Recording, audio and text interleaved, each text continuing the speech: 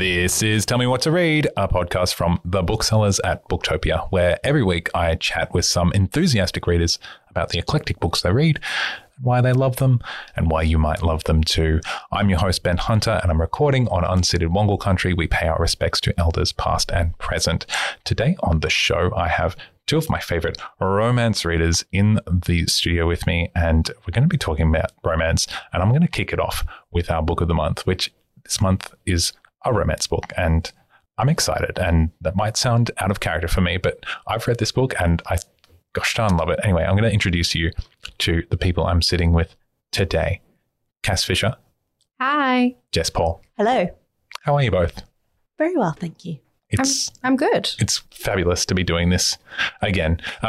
So I'm going to start with our book of the month, and then we're going to move on to, and I'm warning you, listener, we're going to talk about Rebecca Yarros, and we are going to use spoilers in this discussion because we have, as a collective, decided that to discuss this properly, we require spoiling, especially spoiling of Fourth Wing. So if you've not read the series yet, read the series. Yeah. Or if you want spoilers, we got a podcast for you. We're also going to talk about Ali Hazelwood and whatever else we have time for. But first, I'm going to tell you what the January book of the month is at Booktopia. Have you guys ever encountered Rachel Johns? I know of her, never read her. I haven't read her books, but I follow her social presence and she seems like the loveliest person. She is an Australian favourite, and I was piqued. My interest was piqued because she has a new book with a new publisher, and it falls very neatly into a cozy rom-com romance, Emily Henry-esque vibe that is popping off, to use Cass's language. And it is called The Other Bridget. And I have been reading it, and I was like, oh, well, you know, this isn't must-seen, but my goodness, I'm having just the most delightful time with this book. Can I ask you a question? Yes. I have heard about this book that it took a lot of inspiration from Bridget Jones's Diary, which she has, I love the author that. has actually come out and said it herself, because Helen Felding, who wrote Bridget Jones's Diary, also took inspiration from Pride and Prejudice. So Have you found that? Have you been It's a reading book it? that borrows from another book, borrowing from another book, and it's great. Love that. Book Inception. Yeah, and the little note from Rachel, lovely Rachel, discusses how the book came to her via way of the title. She thought up The Other Bridget, and then she just imagined a whole world around a girl whose name is Bridget Jones and who is named after Bridget Jones, and you meet her, and she is a librarian, which I love. Oh, that's cool. And she is lovelorn, just like the real Bridget Jones. Oh, librarians falling in love is the best. It is the best. Cozy. And yes, there are these gorgeous parallels to the other Bridget Jones in The Other Bridget Jones, which will delight fans. There is also some lightly steamy romance. I was going to ask you, how many chilies are we talking? Oh, just nothing on the Richter scale of what really fires it up for you guys. But so maybe one or two. Chili. Yeah, One chili? It is very. It's not fade to black, though. Yeah, no, they discuss doing stuff, Okay. but Right, okay. So it's Yeah, so one chili at least. I wouldn't be ashamed of giving this book to my mother, though. Oh, okay, Got great. it, okay, Great, yeah. So definitely. very cozy, Yeah. very cozy. Sweet. And I just thought this will be sickly sweet to me, but I actually enjoyed it so much. It's a different kind of sweetness. So in the popcorn read spectrum, sickly sweet is that like rainbow popcorn. Yeah, I feel that looks gorgeous in the packet, but when you try and eat it, it's just makes your teeth furry. it's too much. This Rachel Johns book is more like that salted caramel. I love salted caramel. Yes, okay. I could In just teeth. eat it all night, and I just feel the delicious lightness of it, Mm-hmm. and it doesn't weigh me down, but I enjoy it. I'm hungry.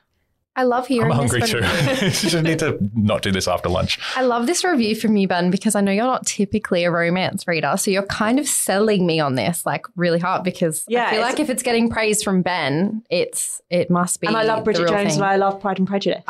Equally. Yeah. And there is a litany of book recommendations and book love that just I'm so noodles here its for it. way through this Has it story. been optioned for film yet? I think it's coming. You It must gotta be. do that. The character Bridget is a librarian in Fremantle, Freo, Western Australia, gorgeous town, and she has these gorgeous characters around her. It's a gorgeous community, and yes, there's books. There's a hot Italian barista. No. And there's your Sing to me, Paolo. grumpy man next door, who's definitely your Mr. Darcy stand-in, and he's hot. Sorry for the Lizzie McGuire reference there. I've really sent Jess into a tizzy. And I just I adore this book. I think it's all the things, everything I want. Well, an excellent choice for book of the month then, Ben. Yeah, get on it. Rachel Johns, The Other Bridget Jones. Now, shall we talk about Iron Flame?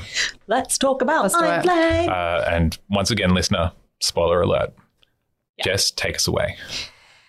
So, Iron Flame, sequel to Fourth Wing. Fourth Wing took the world by storm. I still vividly remember the sell-in when Hachette came in and they were like, guys, this is the one. And we fought over the proof copies and we read it and we were then all like, at this point, it is just a pyramid selling scheme and we are all in. And it just went from there. And there was so much anticipation and fear and excitement around Iron Flame. And the reviews have been I would say overall pretty good.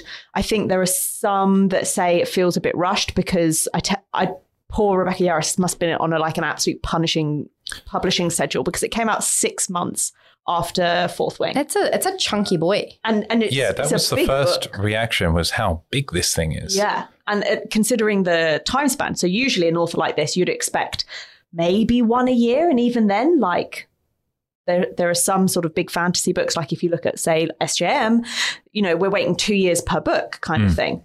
And I would say that this does have a little bit of the COVID vaccine around it, where everyone was like, I need it. I can't live without it. Give it to me as quickly as possible. And then we got it and everyone was like, I'm suspicious. And I want to do my research on it and I'm just not sure. And I think that needs to be left at the door and you just got to go in, get your shot. Get your jab. I mean, if you wanted it so quickly and then they delivered, but it wasn't quite what you asked for, you just got to. Yeah. And I think it was great. There are some brilliant scenes in there. My favorite being one that involves a throne. And if you know, you know. And the tension is really great and the plot is great. And I was unsure how she was going to make this into a 5-book series. And now I'm like, oh yeah, girl, I can see where you're going with this. There is so much more. It's like that perfect second book where I've had a lot of questions answered and twice as many new ones to ask. What do you think? I have thoughts. I overall enjoyed being back in the world of, is it Basgiath or the Empyrean and Basgiath War College? I really enjoyed that element. I still love Violet. I think she's still coming into her own. Xaden is Xaden. I love Rhiannon. She's the best mate. I will say I'm a ride or die with Rhiannon. She is best. I want a Rhiannon book. Anyway. I will say I did find it a bit rushed. I do think some plot points I was like, wait, what's happening? I also feel like this book could have been I feel like she could have done maybe 75% this book and then saved some for the next one. Again, spoilers, but they bring Jack Barlow back. He was literally crushed under a mountain of lightning and they bring him back from the dead. But then he's not dead. He's actually this Venin who's not meant to get through wards, but suddenly they can get through wards. I have a feeling that maybe it was some parts of the story weren't necessarily plotted out super well. I got a bit confused. I was a bit confused with the magic system as well at some points. I was like, how do wards work and runes and tying knots? I don't think it was explained as well as maybe she could have led us down a bit of an easier path. But in saying that, I still love the world. I love being at the college. Also, it was really frustrating because Xaden and Violet got together in the first book. And then so, of course, they pulled like Rachel and Ross where they have to pull them back out to create more tension and put them back together. That was just like, oh, okay. Like for half the book they're fighting, but what are they fighting over? Nothing. I was a bit like, oh, gish. All right, but it was to build that. It was to build that. Getting back together. Yeah, they're building that tension back. Are they? Will not? They won't they? And I was like, oh, it was a bit annoying to me, but I got it. I understand why. Overall, I did still really enjoy this book. I will be reading the next one. I'm in for the entire series now. There were some things that I was like, wait, what is happening? Like, surely when you read that Jack Barlow was alive, you were like, what is that? I have to admit, I did not love that bit. Because I was like, well, immediately I was suspicious. I was like, this is a vehicle for something. We don't bring characters that are obviously dead back from the dead unless they are to do something very specific. So I was kind of had my eye on him for the whole thing, but like he's sus. Yeah. Also, totally. Like the mum. So again, she dies in this book. And they didn't build her up enough. So, like, obviously I still cared, but I think it was meant to be a bit more of a heartbreaking, like, character death than it was. But because you only got a slight bit of redemption about, like, 50 pages before, and then they kill her off, I was like, oh, I don't really care. They should have built her up for, like, been on Violet's side for a book, and then the hit. Yeah, she was quite problematic at the beginning of Fourth Wing. She was not on Violet's side. Right. So that's a tricky bit of a double-edged sword, because if you concentrate on a side character heaps, the reader is like, oh, that one's dying. You just know. But it's not even that. It's like we didn't have enough emotional connection to her to care when she died as much. They should have. We needed a little bit more. Because it could have been there. I really could have felt for this character. We could have started the redemption arc at the end of Fourth Wing or at the very beginning of Iron Flame. Yeah, and then I would have been like, oh, that's actually way harder. Also, the ending. It was a good scene though. Like it was. It was a good scene. But I still, with the magic system, I was still confused at that moment sometimes what was happening. I had to read it a few times to really like try and picture what was going on. It was a little bit funky there. But the ending, okay, we have to talk about the ending. So Xaden gets turned into Venom, which are like the bad guys, because instead of drawing power from their dragon, he drew power from the earth, and that can turn them into these red-eyed monsters that are slowly. Are they dying? I think they're dying, right? I think I'm not 100% sure, but I think that it's almost like a bit addictive that once you've drawn power from the earth once, you keep wanting to draw power from the earth, and it's a limitless supply. And eventually, I don't know if all magic has a cost. So if you have a limitless supply in the earth, like it's got to come from somewhere. And I think it like drains an environmentalist twinge. So he turns Venom, and then it cuts when Violet sees that he's turned Venom, right?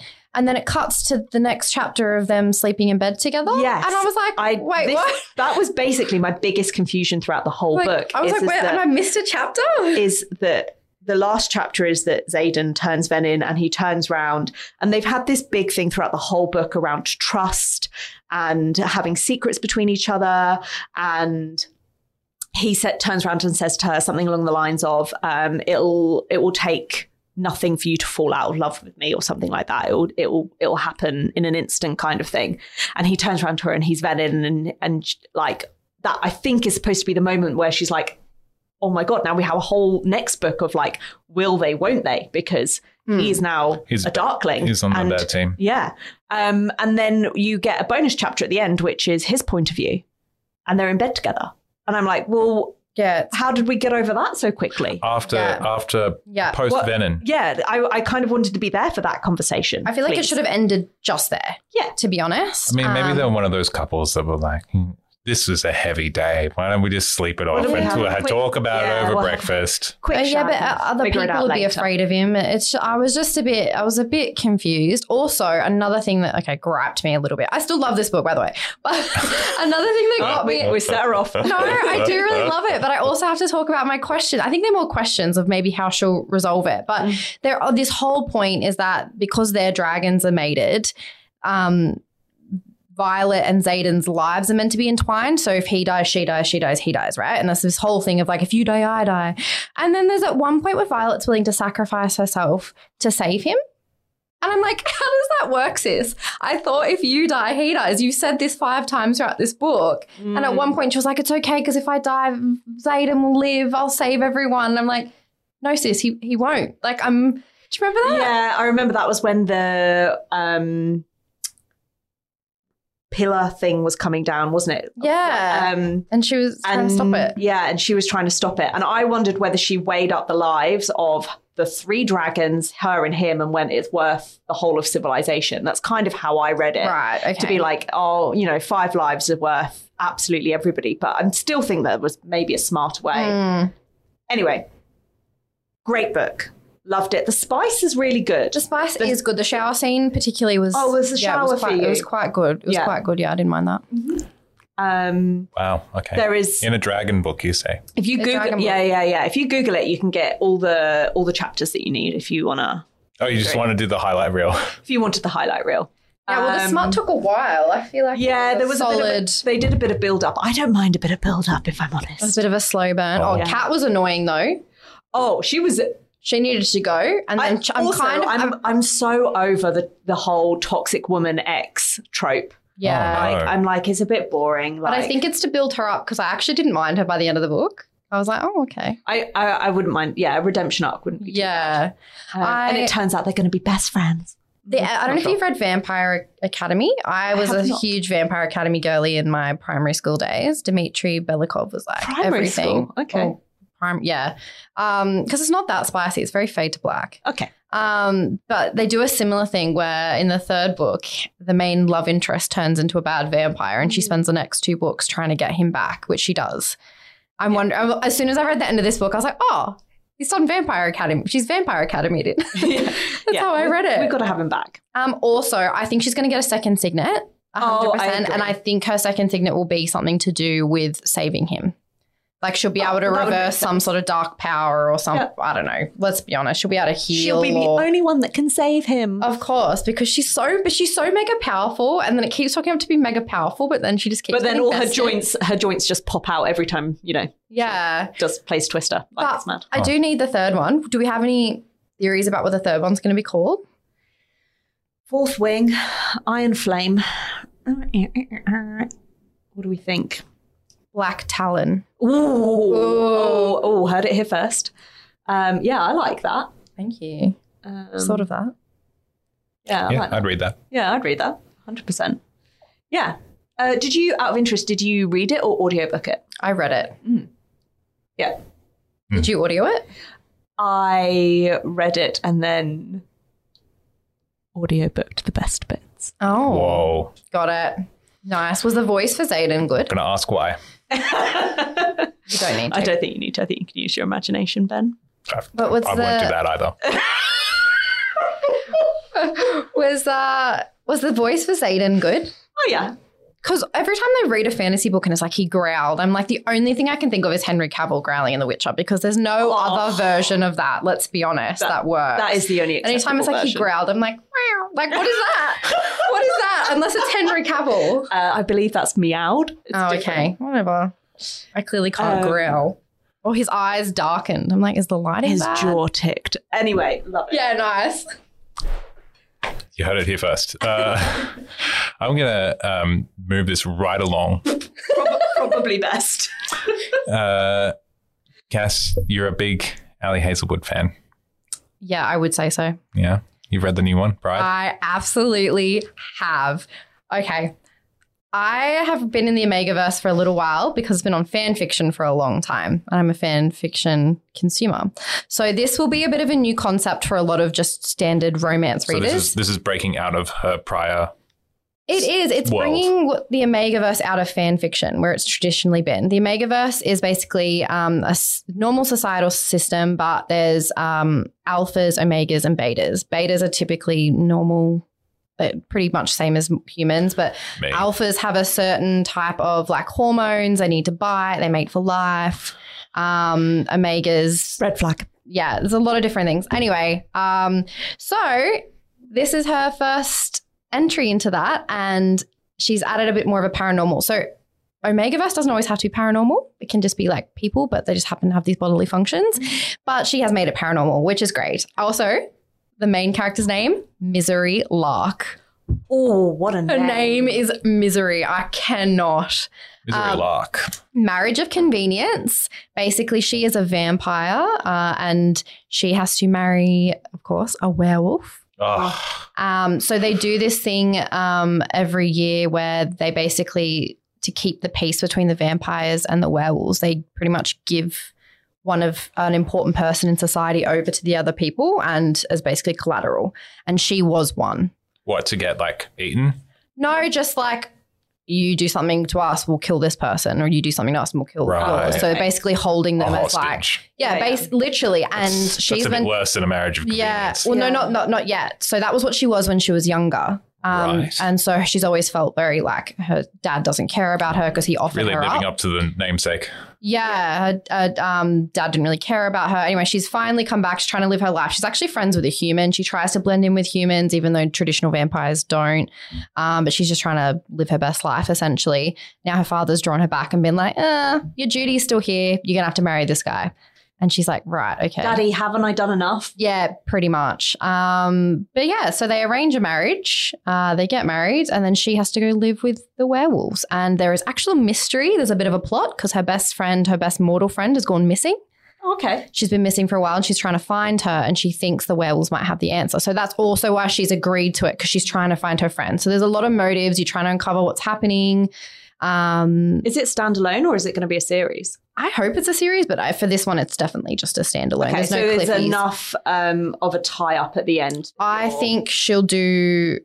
There's a character in this book, and if I say too much, I will spoil it, but there's a character in this book that I think she would do another book on if she chose to do that. But I think these characters themselves have probably done. But be warned, guys, there are some different biological functions that are typically not in your standard romance books, which is giving a few other ARC readers I've seen a bit of the ick. Educate yourselves. If you don't want to read it, don't read it. If you do, strap in. Whoa. That's a review. And that is all we have time for. I feel like I learned a lot today. Yes. You're welcome. Do you need to go lie down?